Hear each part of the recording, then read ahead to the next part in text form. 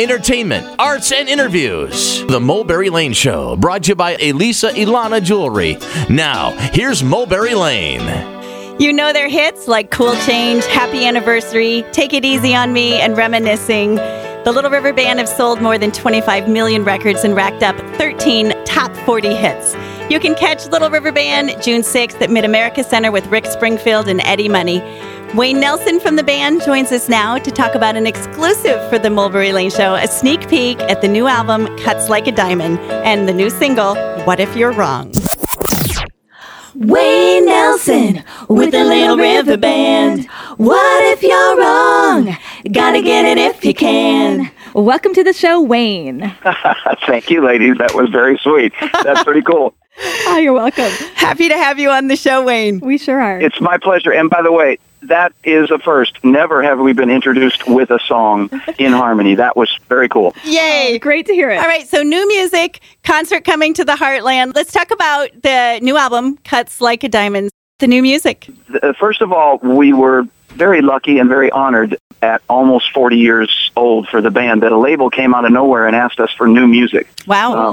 We've been writing new music, and we've been making it, but we've been making it under our own steam without a label support. But these guys wanted new music, and they promised and delivered with an international release. And then we followed it up with going to radio for some airplay. And add all that in, first of all of the reviews were not only complimentary, but exactly what we wanted. They said, this sounds and feels like a step forward for the band. It does not sound like the band resting on its laurels and just rehashing old songs again. On top of that, we've got people that are hearing the song on the radio. So if you add that phenomenon into our set, there's so much memories and there's so much fun in the set anyway. But then we get to a song in the set where people are going, hey, I just heard that on the radio. That's their brand new song. It really makes for a whole new energy to the show at year 39. So we're very happy. We're very blessed. And one of the new songs actually even evokes a standing ovation, 25 minutes into the set. So the first time it happened, we were literally dumbfounded. I did not know what to say after the crowd stood up and applauded. It was a very emotional moment, hey, all the blood, sweat, and tears you put into a record. You guys know that. So you put so much time and energy and emotion into it, and to get it back is awesome.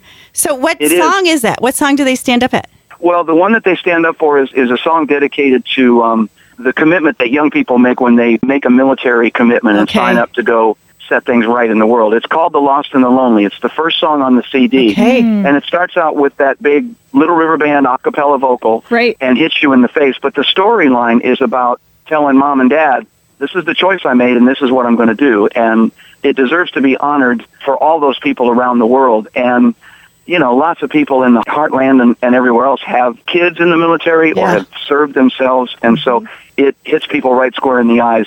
For a new song, for them to hear the message and feel it that quickly is that's amazing. Very powerful. It's a unique perspective for a message. It is indeed. I mean, obviously paying tribute to veterans and people who are serving is one thing, but to pay the choice to go do it. Right. You don't have to go very far to see that the world is pretty messed up. And to make that choice and to stand up and put yourself in harm's way, that is a huge choice for a young person. It deserves as much honor as any other part of the service. So it is a unique perspective. It's one of the reasons that I love the song so much. And as soon as I heard the chorus, I knew that was something that we could sink our teeth into and do it justice. I bet. Now, you said that, the reviews and you feel like this has been a step forward for the bands. What do you think it is that took you that step forward? I think it's because we said to the label, and the label agreed with us, not that we've ever really been a fad kind of a band. Our songs are about life, and life continues on. But I said to them, I've been in this band for 35 years. I'm not going to come out and sing a song or try to put forward a song about teenage romance or, the angst of whatever. It's like, this has got to be a grown-up perspective. The thing that I'm very proud of is that we wrote songs with that perspective and we put forward some pretty heavy concepts. One of the songs I wrote is about domestic abuse through a kid's eyes, watching it happen, and the result of that chaos from a child's perspective. And what song is that one? That one's called Who Speaks for Me. Okay. And I'm not a very prolific writer, but I literally saw it, and that's all those lyrics just came to me in the progression of the story. But they agreed with it, and then we were left alone. We were left alone to go do it the way Little River Band does it, sing it the way we sing it, and make the record from our heart as opposed to from somebody, trying to prescribe what we do. And all of it came back from all of those reviewers. Where have you been? Glad that you're back, and what a great continuity to Little River Band's sound and history. And you stepped up and did something from your perspective now, as opposed to back when you were trying to chart. This is something we did because we were given the freedom to do it. Yeah, and those are both unusual things, that you are given the freedom on a label to do things exactly the way you want to, and that it's all embraced in the way that it has been too. Those are very difficult feats, both of those. It was, and it would. You guys will appreciate this because you've been through this drill. We don't need a record label. We didn't need to make a record that got put in a shelf somewhere and whatever. We've got a very strong touring career, and we've got a history of songs and whatever. And I just said to him, if we're going to do this, I don't want this to just be something that we send you, you shelve it, and on we all go. Right. We had a long list of over 200 songs. I asked him to be the final filter and tell me what they had in their minds.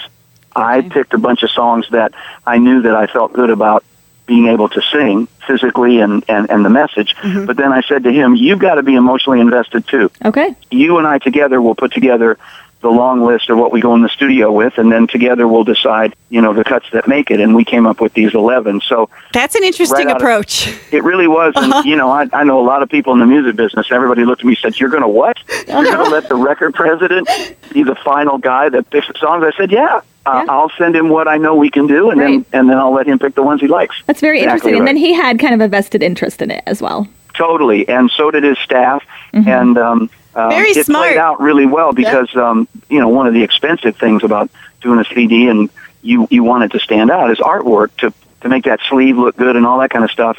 And I kind of ran a concept by him, and he said, you know what? Let us take the artwork off of your plate.